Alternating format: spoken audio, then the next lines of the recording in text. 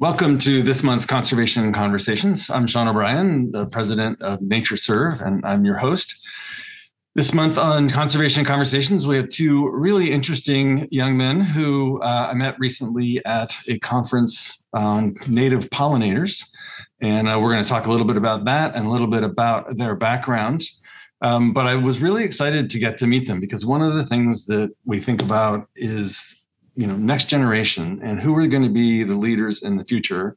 And I think it's easy to be cynical for adults. And I don't not mean to call you guys adults, but like older adults like me, to be cynical about the next generation. And are they going to be participants in fixing the world? And what is their role in that? And I think the two of you are doing an amazing job of establishing yourselves as leaders in the field of making sure that we have a healthy planet for future generations. And so I want to thank you for that right up front. And then introduce you. So I have Collin Spriggs and Brandon Gibson, who both live in Oklahoma. They grew up together and now as young adults are working together in the same field, which I think is super exciting. And so Brandon and Collin, welcome to Conservation Conversations. Thanks for having us. Yeah, thanks, Sean. Yeah, this is awesome.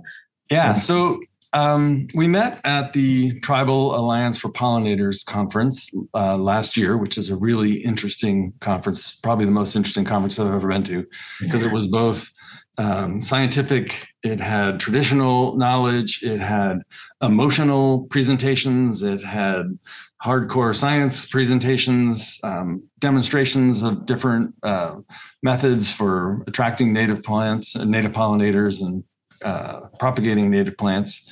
So that was really exciting. But you guys, tell me a little bit about each of your backgrounds. And you guys know each other well enough that you know who goes first. I guess I'll go first. Yeah. My name is, like Sean mentioned, Brandon Gibson, Yate Abene. I'm a member of the Navajo Nation. I'm also Cherokee and Choctaw as well. I grew up here in Oklahoma, over in Wagner, Oklahoma.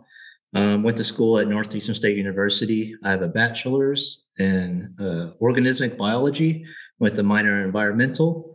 And then prior to starting at Tribal Alliance for Pollinators in 2020, I was a wildlife field technician and mainly doing ornithological field work for a couple of years. So tracking prairie chickens, looking for Henslow sparrows habitat, primarily in Nebraska, Minnesota, and here in Oklahoma, doing bird surveys. And so that's sort of how I got my first start off, and then sort of jumped right into the tap and been loving it ever since. But awesome.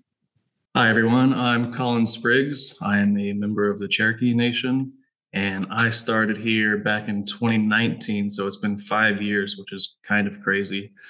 I also grew up in Wagner. We've been friends since about like 7th grade or so.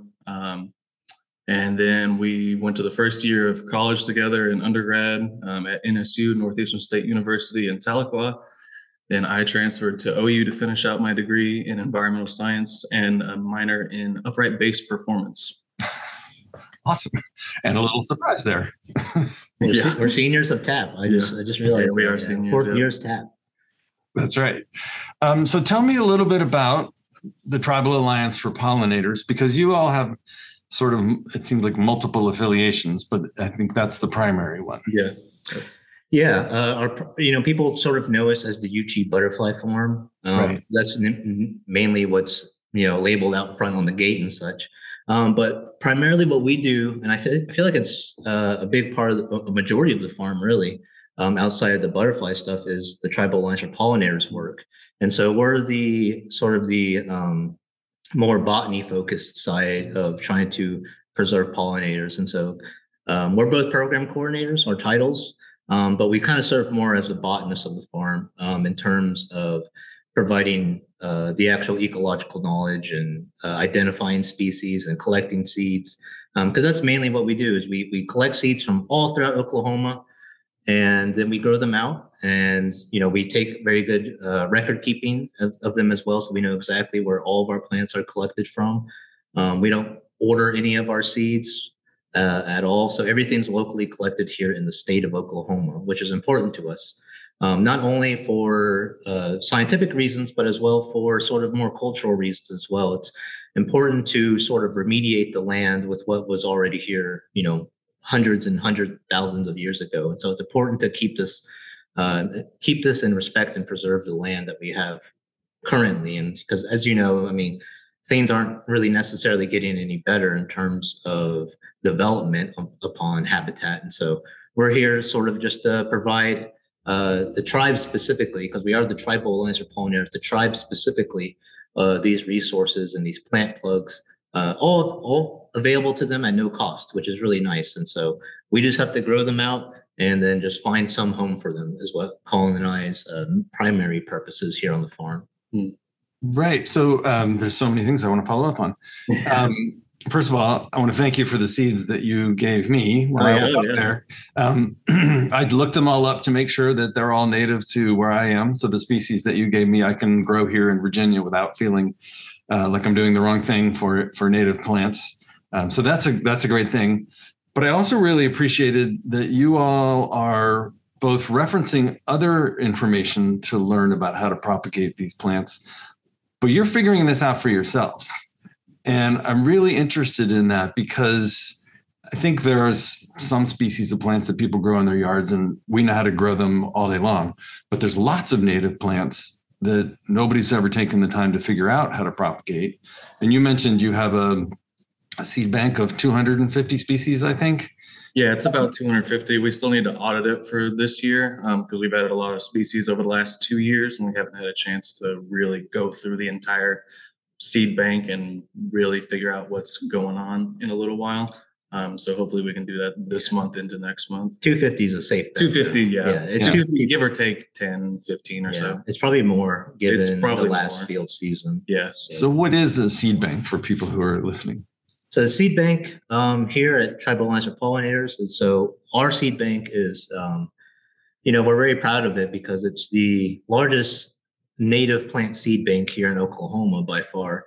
It's really Collin and I that have sort of compiled all of these seeds together and organized it. And, we're just two guys and we're competing with universities and, that have their own seed banks, tribes that have their own seed banks, which is great. But they're primarily focused a lot of the time, at least with the tribes, on a lot of cultural seeds, which is fantastic. So heirloom, and we're getting into that as well. But in terms of native plant seed bank, we definitely have the largest seed bank in Oklahoma. And so we collect all these seeds, we can preserve them for many, many years. And so we've grown seeds that have been collected back in, 2014, milkweeds that were collected from somebody that's like now over at OSU or something like that. And so if you store these seeds in the proper manner, you can keep these things going for, generations in terms of preserving them. And so it's really important for us to not only preserve the seeds themselves, but also preserve the genetics.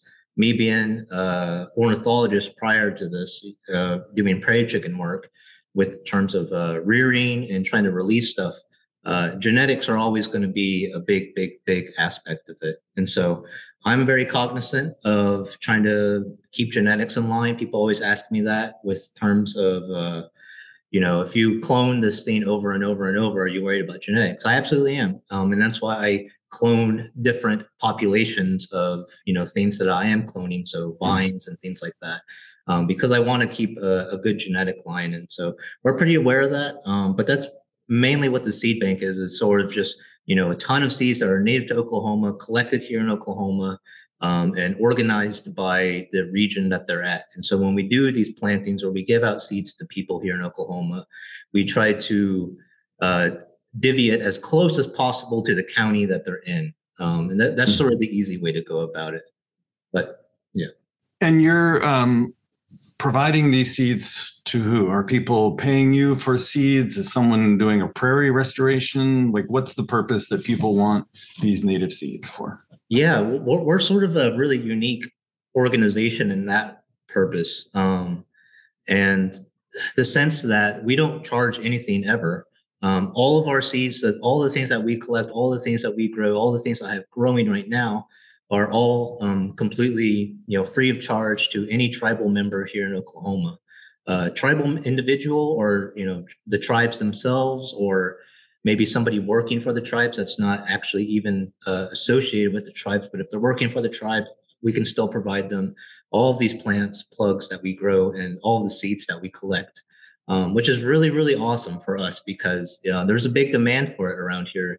Oklahoma is really picking up in terms of the native plant gardening. I know it's the surrounding states like Colorado have kind of, been more active in it, but it's sort of leaking over to Oklahoma now, where people are getting a lot more interested. And so we can remediate a lot of these tribal lands, these private landowners or the tribes themselves in terms of headquarters for educational reasons as well, and as well as medicinal purposes, which is another big aspect of the seed bank. And what we do is just providing culturally significant plants to the tribes themselves. And so they don't have to go out into the native habitat and harvest these plants themselves. We can grow 50 plant plugs for them easily of, X species, and then they can plant it near their headquarters, and then have their own little teaching garden there and, teach youth about it. Because that's another big aspect of what we do is education aspects of it. Yeah, I want to follow up a little bit on our use of language. So we've been using the word native potentially in two senses. Native plants, meaning plants that naturally grow in a certain area, and then native people or tribal people, whatever. And there's a little bit potentially of confusion where we're talking about native plants. We're not saying plants that are necessarily culturally significant to native people or were food sources for native people. We're saying plants that are native to the area, and they may or may not have a correlation or a relationship with tribal people. Is that right? Yeah. And so it kind of becomes a little confusing. There's the term native, non-native, invasive, exotic, and it kind of gets mixed up a bit. But I would say the strict botanical terms of it would be things are either invasive or non-invasive / native. Invasive would include your Japanese honeysuckle, things that are from Eurasia, Europe, and Asia. South America, Africa. Mullein would be a good example of something that's invasive. It's from Africa originally, but it's spread over here, throughout, people traveling back and forth between continents. And it sort of pops up all throughout Oklahoma. I'm sure everybody knows mullein. And it's kind of interesting because mullein was also a heavily medicinal plant as well. And so even though it's not native to the U.S., it still has been heavily documented as being a medicinal plant throughout the tribes, not only the Cherokee Nation, but sort of every nation throughout Oklahoma really has used mullein as sort of a cough medicine, essentially. And so there is a difference between, the way you can kind of view the stuff. People ask us for mullein and they're like, we don't go to that because it's non-native, but, it's sort of everywhere around here in Oklahoma now. It's being naturalized almost, which is a different term of sort of the in-between of invasive and native would be like naturalized. Yarrow falls in that sort of gray area as well. Yeah. Now, Collin, tell me a little bit about the Butterfly Farm and the relationship between the Butterfly Farm and the Tribal Alliance for Pollinators. The two are kind of like sister organizations. We help each other out in every respect. If we need help for a TAP event or something, the Butterfly Farm will help us. If they need help, we help them. The Butterfly Farm there's a couple different programs. Jane has lots of different programs going on all at the same time. I don't know how she keeps track of it all because I certainly can't. So you're talking about Jane Breckenridge, who yes, Jane Breckenridge, is a board member at NatureServe. Yep. She is the director of the Euchee Butterfly Farm, Tribal Alliance for Pollinators, all the programs here at the Butterfly Farm. Yes. I would say that one of the big benefits of, not only having Tribal Alliance for Pollinators and the Euchee Butterfly Farm in the same location is, let's be honest, some people think plants are boring. I love grasses. I love looking at grass. I understand that people don't get jazzed up as bad as I do, but everybody loves butterflies. Yeah. Everybody loves butterflies, from kids to adults. You throw someone in a room with 1,000 butterflies in there, they're going to be amazed, and that's going to be something that they remember.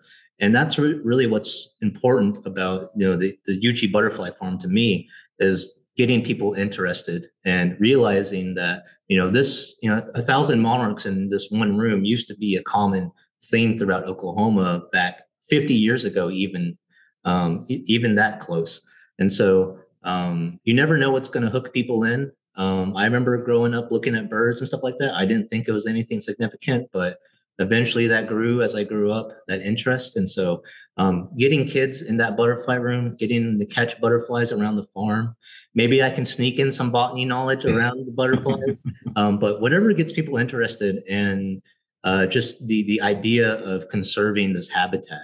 And so I can show them grasses, but it's really helpful to be able to show them the butterflies themselves and what they are going to attract outside of just growing this nice lush green, prairie system essentially. So I do think that you're exactly right, that motivating people through whatever means we can to care and to get interested. And if butterflies are your gateway into caring about plants of all different kinds, not just milkweeds for monarchs, but all different things that butterflies depend on for habitat and for food, I think that's really important. And it's great, like you said, to have those two things together, which makes me want to ask what inspired the two of you to be interested in this. I mean, generally, seventh graders don't get on the bus together and look at each other and say, you know what I'm really into? I'm really into grasses. That would be a surprise for sure. That would be a surprise. Funny story is that's actually how it started. We kind of, we went to college together. Our freshman year of college, we roomed together. I didn't know what I wanted to do. I went to college because my dad said I should go to college. And outside of that, I had no plan. And then I kind of started taking science classes. I'm like, oh, this is kind of cool. And then I took my first ornithology course. And I was like, oh, people will pay me to look at birds and walk around the woods. That's awesome. And so that's sort of where I leaned into. And then I did wildlife technician work. And, we kind of separated for a couple of years while I was doing Nebraska and Minnesota stuff. And meanwhile, I was doing that. Collin was at Oklahoma University. Do you want to? Oh, sure. Yeah. So I don't know. My interest in plants has always been there, and interest in biology has always been there. I initially thought it was going to be like a pre-med route, just because that's what you do. My mom also worked for a hospital as the president of HR for many, many years. So I was around that sort of scene a lot. So I thought that's what I wanted to do in biology. I knew I wanted to help people or plants or something. And then eventually I came to the realization that I needed to do biology work. Mm-hmm. And I thought at first, that was going to be law focused, like environmental law. Took my first governmental class and I was like, nope, definitely not. It's definitely not that. That's not it. But then I figured out I wanted to do true boots on the ground. I wanted to get firsthand restoration work and preservation work. That's what I figured out that I wanted to do. It just took me a little while to get there. And it was kind of funny. And, after the Nebraska prairie chicken job ended, I was looking for a position here and I was like, I don't really want to travel too much. Cause at that point I was like, I would have to go to like the Northwest or something, or, a different state. And I was like, I kind of want to stay in Oklahoma. And then right when I came back, I met up with Collin, just, hanging out. And he mentioned that like, oh, we actually are looking for somebody. Just now, Jane Breckenridge, like you mentioned, is just put out like looking for someone to hire essentially. And so Collin went back to Jane and said, I think I might just have the right person to fill this position. And so that's where I came in. That's awesome. I was actually going to ask who was there first and how did it all come to pass? So you've covered that for me, which is great. I'm wondering if you all now in your role think about like the next generation behind you, and if you're going into schools at all, or what kind of programs you run for school children or anything to help educate them. Yeah, I sort of briefly touched on it, but education is a big part of the farm. It's really sort of focused through the Euchee butterfly farm side, because tribal lines for pollinators, everything's laid out very specifically with grants, but we still do a lot of education as well in terms of workshops, seed stratification, seed collection, plant identification. And it's great to get a lot of the youth out here. And so we do groups of schools that will come by quite often. And so it's sort of just a people are starting to hear about us now. And so we're getting a lot of emails from a lot of the local schools trying to plan field trips, which we like a lot because like you sort of mentioned, we need to be training the next generation essentially. And thankfully, it's a lot more accessible than, say a decade ago in terms of, native habitat restoration. There's all these, smartphone apps that can identify a lot of these plants to you for pretty generally, not always down to the species level, but it at least gives you a good start. And so teaching the kids how to use that, teaching the kids, just to walk around a true prairie is one of the biggest aspects of why our location is so important because we're in South Bixby, Oklahoma, which is sort of Tulsa, Oklahoma, one of the larger cities in Oklahoma. From our location, you can be downtown Tulsa where all the bars are and everything's happening in 35 minutes. That's really important because a lot of these kids that grow up in rural Tulsa, they might see a monarch every now and then throughout the summer, every couple weeks or something like that. But they can drive 30 minutes to our location and see, hundreds of monarchs, as well as different species of butterflies and bees as well. And then sort of, it's always funny because we always have, when we have kids come here, there's always those kids that are scared of bees and butterflies because they're not used to them. But what's always interesting is that we always sort of make it a point to get those kids over the fear of that while they're here. Yeah. And so they might be crying when bees are flying around and whenever they get here. And then, we can get them to be at the point where they're looking at the bees underneath a magnifying glass, underneath a Penstemon digitalis plant or something like that, because bees aren't ever going to sting you. I've been here for 4 years. A bee's never stung me. A wasp hasn't stung me. Nope.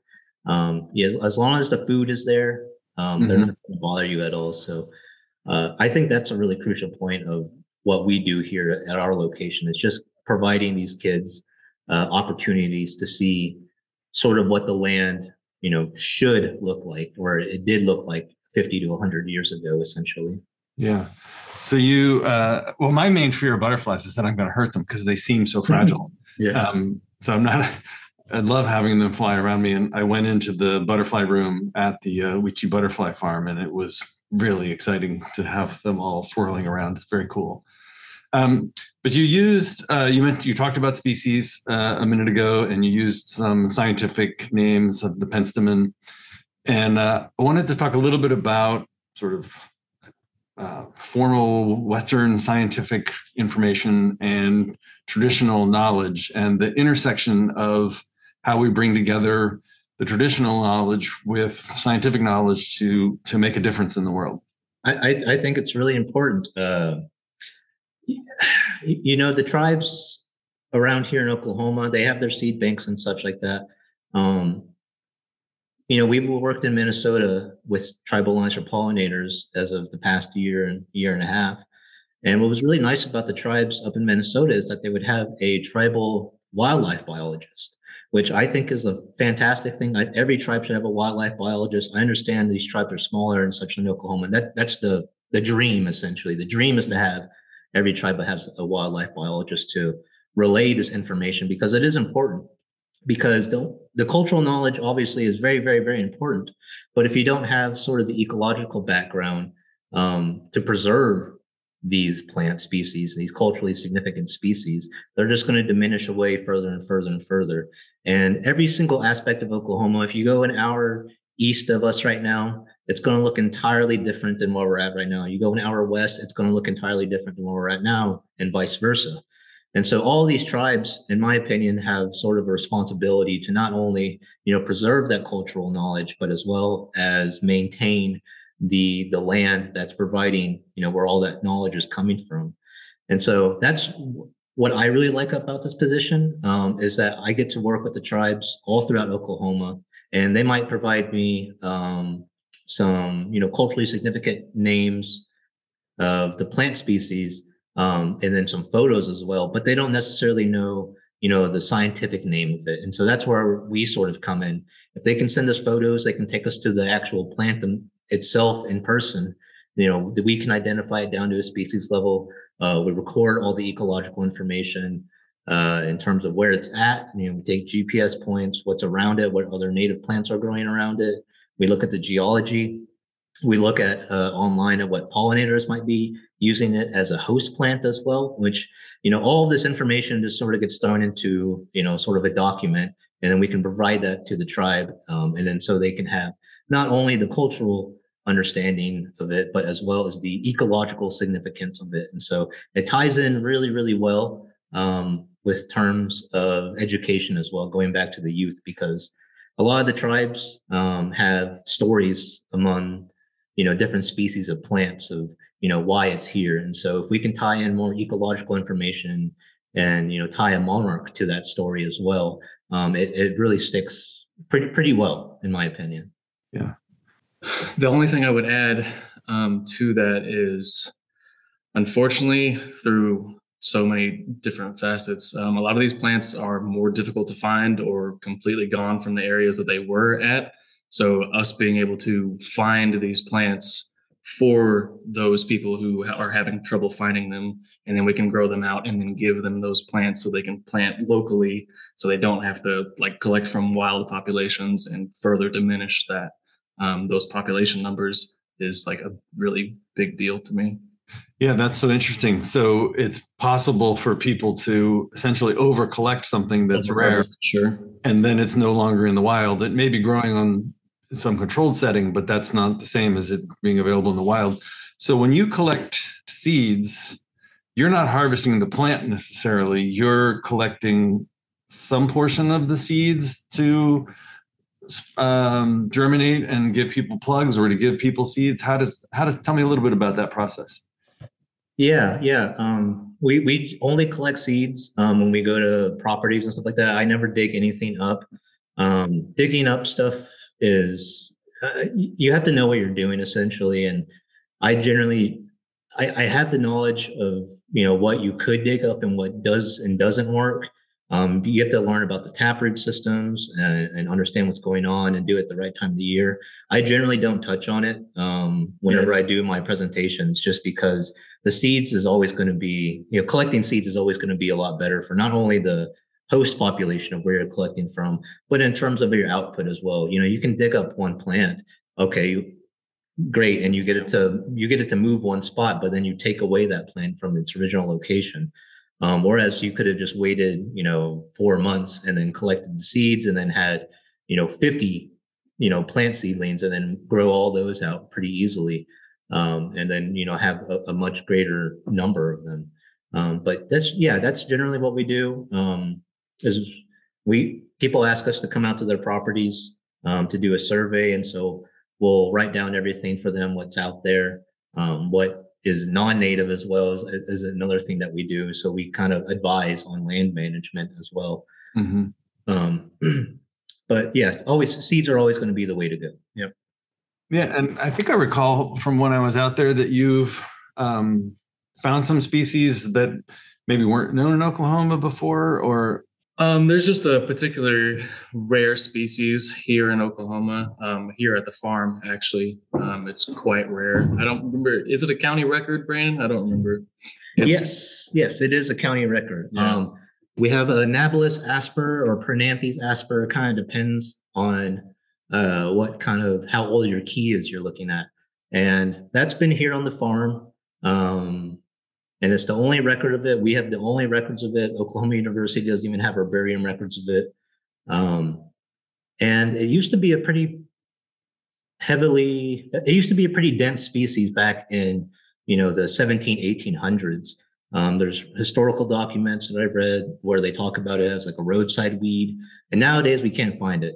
The only other population I know of it is out in Osage County, which is a hour and a half west of us, and I imagine that's on the Nature Conservancy land. But we've actually seen it spreading. Collin just noted to me that it's actually spreading on our property now, which is really great because we can collect seeds of it, we can grow it out.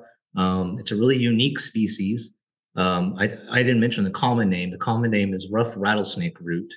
So collecting these rare species is really important to us because, we have on the farm a true prairie remnant. And so what a true prairie remnant is essentially land that hasn't been disturbed for 100+ years. And so thankfully, Jane Breckenridge, this land has been in her family for a couple, centuries now. And so our prairie remnant, where this rough rattlesnake is growing, has never been used for grazing. It's never been plowed. We just burned it in December. And so I'm really excited to see what new species are going to come up since I've even been here. Because I think I got a pretty good idea of what's out there currently, but with this new burn coming through, I guarantee I'm going to see some new species this spring and summer. Definitely. It's going to be exciting. Mm-hmm. That is cool. So just quickly talk about the importance of fire, because that comes up a lot, especially in prairies and fire suppression, and like what happens when you burn. Yeah. So the big important part of burning is that, you have to sort of think about it, outside of just humans. Back in, 1,000 years ago, fire was prevalent throughout all of Oklahoma. People talk about trees all the time. We need to plant a tree and, we're conserving habitat. Most of Oklahoma, especially the western side, there wasn't a lot of trees because fire would come through historically and wipe those eastern red cedars out, even though they are a native tree. And so the fires essentially are sort of the cleaning crew of the prairie. And so it burns up a lot of that understory. And what's really good for that is that it allows birds to make nesting habitat because, after about 4 seasons, a lot of birds aren't going to nest in a prairie system because there's too much woody understory. 4 seasons is sort of that tipping point. And so fire comes through and clears that out. Birds have grown up with that. The turtles have grown up with that evolutionarily. And so they have an intricate relationship between each other. We also now know that native prairies are amazing carbon sinks, and because of their deep root systems and the way the soil is, and that by burning them, you're actually net adding carbon to the ground because you get so much productivity the following season that you're actually sucking more carbon out than you're putting in through the fire. So it's an important component in so many different ways to the ecology of the local area, as well as to, I think, our overall planetary health. Absolutely. Another thing about fire is some plants need them to even break their dormancy. Some plants need exposure to those heat levels. Sometimes it's smoke. And then some species need access to light. So in some of these fields, the understory is too thick, like Brandon was saying, and those seeds don't get exposed to light, and therefore they don't germinate. Come through with a fire, and then you're going to have some species that you didn't have before that needed the light, that have just been waiting for a long time to germinate. There was one of our colleagues down in Atoka in the Choctaw Nation is remediating some of his land. Some of that is knocking down eastern red cedars. And he said he knocked it down, and then the next year, a lot of different species of bee balm just popped up. He didn't plant them. He didn't seed or anything. They were just laying in the seed bank waiting. Right. That's really cool. So I want to give you guys each a chance to, just from your perspectives of growing up in Oklahoma and being involved in this field and thinking about the future, what else should I have asked you about, or what do you want to communicate to the listeners? A lot of people think of Oklahoma as a flyover state, and in some ways it is. But if you're interested in biology, it is certainly not a place that you want to miss. We are a very diverse state biologically. So everything is really interesting. The southeast, you've got like swamps and alligators, and the northwest, you've got the Panhandle, which is very arid. It's like a desert. It's really amazing. The elevation change is I think it's 1,500 feet from the Panhandle to the southeast. It's just a very diverse state. So if you're interested in biology, Oklahoma is a very cool place to be. Let me just say, I completely agree. I went to Oklahoma for the first time last year and had the chance to go out in the field with some of the members of the Oklahoma Natural Heritage Program and spent some time on the butterfly farm. And it was spectacular and awesome. And I'm looking forward to coming back. So, Brandon? Yeah. if, two goobers like Colin and I can manage to, create a large seed bank like this, anybody can really do it. And so that's what I really want to do with the tribes around here in Oklahoma, because we're not, I don't think we're anything special in terms of the botanical knowledge that we had. It can all be readily learned for sure. Right. And so it's very accessible. And no matter what you're trying to do for conservation, you want more quail, you want more prairie chickens, you want more deer, it's all going to be coming back to plants. Plants are sort of the core building block of conservation, in my opinion. So it's important to understand. And so that's what I'm trying to do with the tribes here in Oklahoma, is just get everybody on board, get everybody to, understand how to identify this stuff and how to collect seeds and how to grow it, because we can grow this stuff all day, but what's really going to make a difference is if we have a couple pairs of a Collin and Brandon in every tribe in Oklahoma. That's where we're going to make a big difference. Yeah, that's super exciting. I love the comment about sort of, you basically didn't say it this way, but diversity begets diversity. You're not going to have 10 species of birds in a monoculture. You have diverse number of birds, diverse plants, that absolutely positive feedback cycle. Well, Collin, Brandon, a couple of goobers that I really like. Haven't heard anybody say that word in a really long time. I appreciate that. It's pretty apt, I think. A couple yeah. Well, I appreciate your time today, and I also really appreciate what you're doing for the future and for native plants, because I think this is a really important feature, not just in Oklahoma. We need to be thinking about native plants and native species all across the world, really. So thank you for doing that. And I also want to thank Jane Breckenridge for creating the butterfly farm and the Tribal Alliance for Pollinators, and for giving you the time to engage in this conversation today. Yeah, literally would not be here without her. No, it's all thanks to Jane. That's all thanks to Jane. Yeah. Awesome. Well, we're really appreciative of her too, as one of our board members. Yes. So thank you for being on the show, and thanks to our listeners for listening to Conservation Conversations this month with Collin Spriggs and Brandon Gibson from the Tribal Alliance for Pollinators. And thank you, gentlemen, for the work that you're doing. Thanks, Sean. Thanks for having us. Yeah, that was awesome. All right.